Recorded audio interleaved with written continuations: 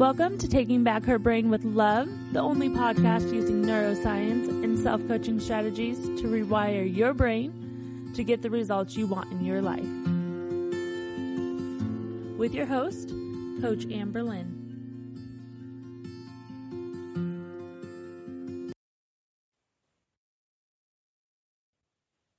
Hello, you guys, and thank you for joining me. I am Life Coach Amber Lynn, and I will be talking today about circumstances. I will be sharing with you how our circumstances do not cause our emotions. We are raised in a society where we are taught that other people or circumstances cause our emotions and create the results that we have in life. But that just is not the case. I would like to ask you to be open to the possibility that our circumstances do not create our results. I want to give you a little scenario. In life, we have several different people who could go into the same situation, the same experience, and come out with two completely different thoughts, ideas, emotions, and feel completely different. And the reason that is because it's not the circumstance that created the results or the emotions inside of them. It is the thought that they had about the circumstance that creates the emotions inside of them. So today I want to talk to you about how circumstances are neutral. Sometimes that is a concept that's really hard for our human primitive brain, because we have grown up with the idea that our circumstances are not neutral and that they are very hard and sometimes over obstacles that are too hard to overcome. So what I like to say is that circumstances are just the facts that everybody could agree on in a situation. And that the thought that we have about the circumstances is what creates our emotions. I want you to think about a time when you and a friend or you and a sibling experienced the same circumstance, but you guys came out feeling completely different. Why do you think that is? It's because you both had different thoughts about that experience or about that circumstance. So our brain is a storyteller. It's a muscle that is constantly telling us a story. So our primitive brain, when it is not being managed, has a story that it wants us to tell, wants us to buy into, it wants us to believe. And it wants us to believe that our circumstances or other people cause our emotions. And why does it want that? Because our brain wants to conserve energy, and it can conserve energy by not having to work on any of that stuff, by giving away its power. So, if we create our thoughts, okay, let me back that up. If our thoughts create our emotions, then why do we think certain thoughts? Well, the majority of our thoughts are on autopilot. They're on automatic. Our subconscious brain has spent so much of our life just feeding us thoughts and being on repeat because we have not been in conscious awareness of these thoughts. So now we have thoughts that we have thought our entire life that create certain emotions inside of us. So when we have these thoughts that we've thought the majority of our life, they become thought beliefs. And if we continue to believe them, they become our brain's narrative, the story that they're constantly telling. Because our brain not only is a muscle that likes to conserve energy, increase pleasure, and decrease pain, it also likes to collect evidence and categorize things. But it does so with major bias. Through neuroscience research, you will see that our brain is so biased against what is comfortable and uncomfortable. Things that we perceive as hard, things that we perceive as easy. And our brain collects evidence for whatever we tell it or whatever our primitive brain tells it. So if we have a narrative in our primitive brain that we are not enough, that so-and-so doesn't like us, that our bosses just takes advantage of us, that our coworker doesn't like us, any of these like narratives that we have or that our brain wants to tell us, that we're not good with money, that we're not responsible, that we're too lazy, we're not disciplined enough. Well, then our brain goes to work looking for evidence to prove that to be true. Did you ever know that? It's called confirmation bias.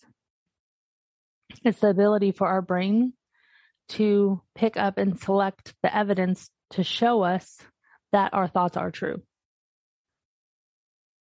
So what do we do about it, right?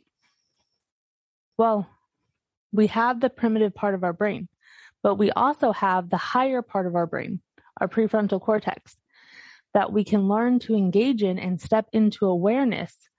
And when we are in that awareness, we can start beginning to observe our thoughts. We can observe our brain patterns and see the consistent narrative that our brain is telling us. And when we take time to step into this awareness and see the story that our brain has been subconsciously giving us, it will change our lives. It will change your life. It already has changed mine.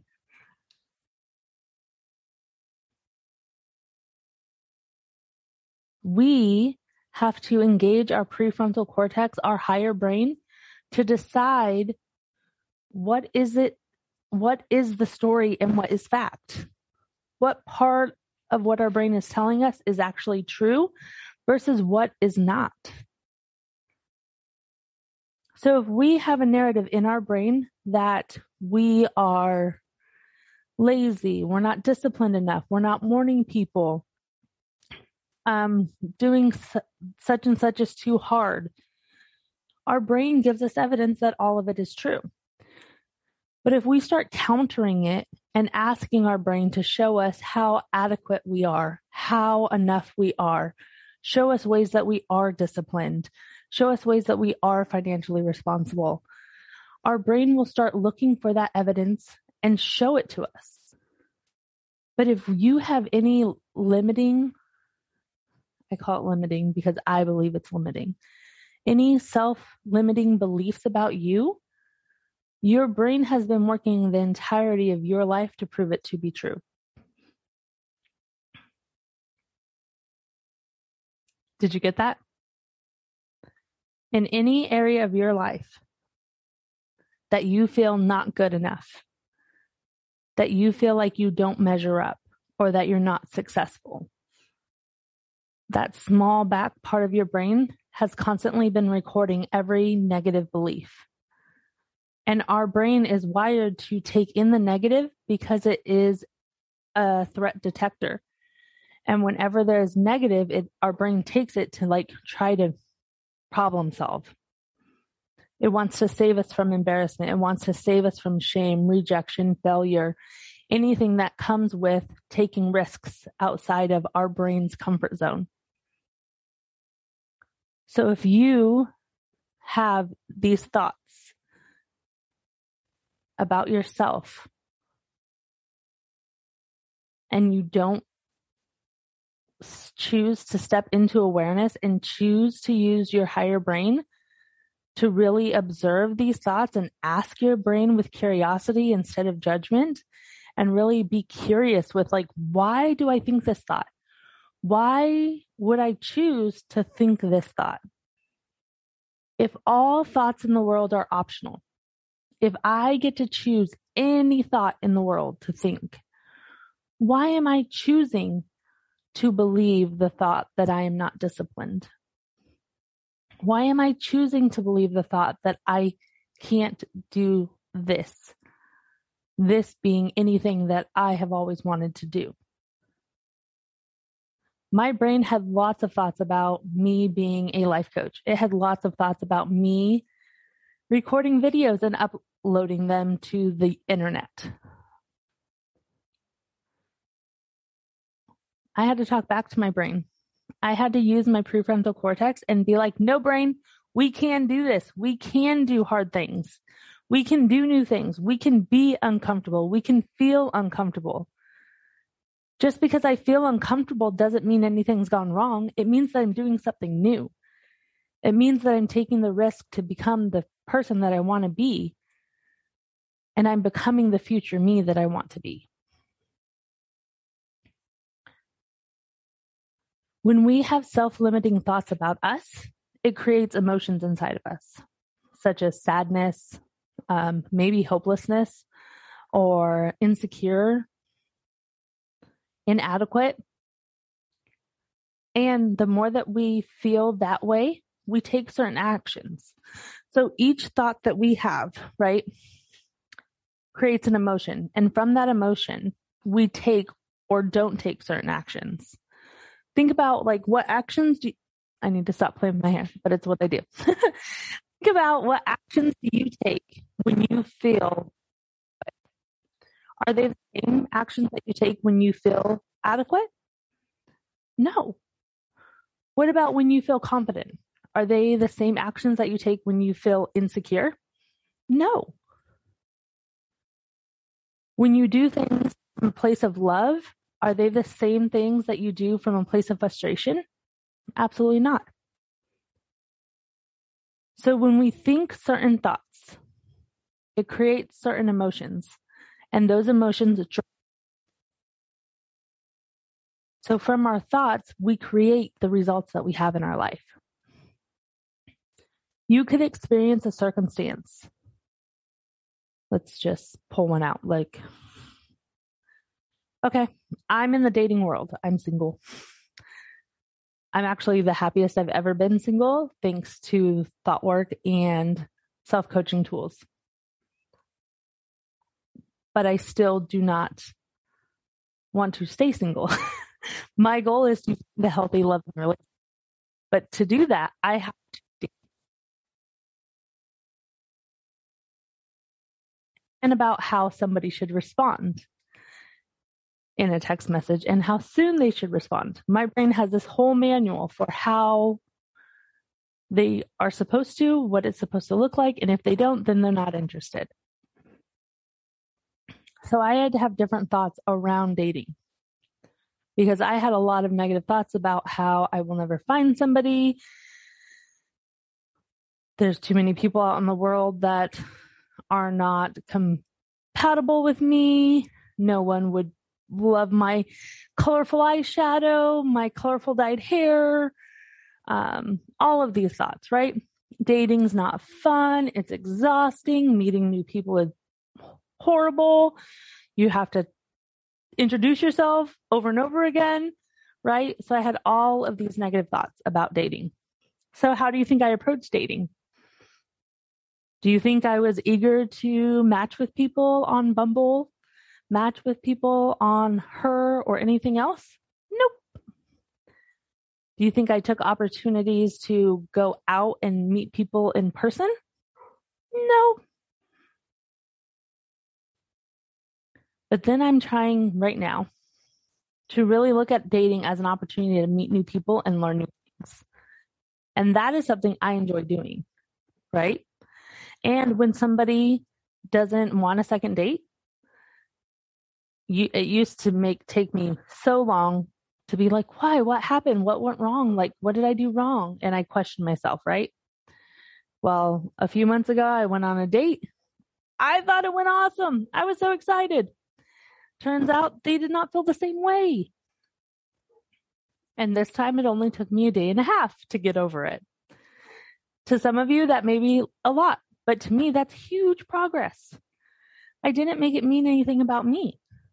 I didn't make it mean that I wouldn't find somebody or that I was enough for them, which is huge. I used to think thoughts of me not being enough constantly, and this time I didn't, not once.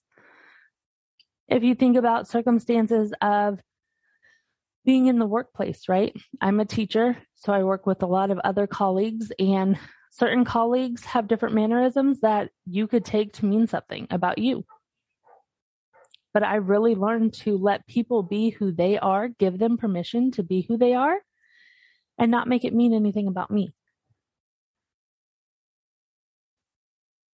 It is life-changing when you realize that your thoughts create your emotions and you are in charge 99 to 100% of the time. My brain, still wants to fight me on how much control I'm in. But it has been ultimately the most empowering thing to really know that I can create my life. Me, no one else. I can choose every day how I want to show up in my life. As a mom, as a teacher, as a co-parent, as a friend, as a colleague, I get to choose. And I don't always choose the right one because I'm human and I have a human brain. I still have times when my emotions take the driver's seat, but I am way more reflective and way more aware, and I apologize quicker than I ever did. Because I don't make me being a human and making reactive, impulsive behaviors mean anything about me. I make it mean that I have a human brain who sometimes gets frustrated, sometimes gets snappy, and I own it and I apologize for it. It is so empowering once you know that you are in charge and you are in control. So I think what I'm going to leave you with is that this week in your endeavors in your life, really take a look and inventory what thoughts you are thinking about yourself consistently throughout the week. And do you like them? Are they serving you? The thoughts that you think about yourself getting you to where you want to be in life? Are you owning your thoughts? Are you owning your emotions? Or are you giving your power away? Are you allowing the circumstance to have all of your power? Are you giving your power to other people? Are you saying they caused your thoughts? They caused your feelings? They made you feel something? Then I challenge you to take back your power this week and be open to the idea that your thoughts about a situation, your thoughts about a person creates the feelings inside of your body. You can do it. It's not easy, but it's definitely worth the work. I hope you guys have a great day and let me know if you have any questions. I will see you soon. Please visit www.takingbackherbrain.com. Don't forget to follow Taking Back Her Brain on Instagram and Facebook. That is one word. Thank you for listening. Have a nice day, everybody.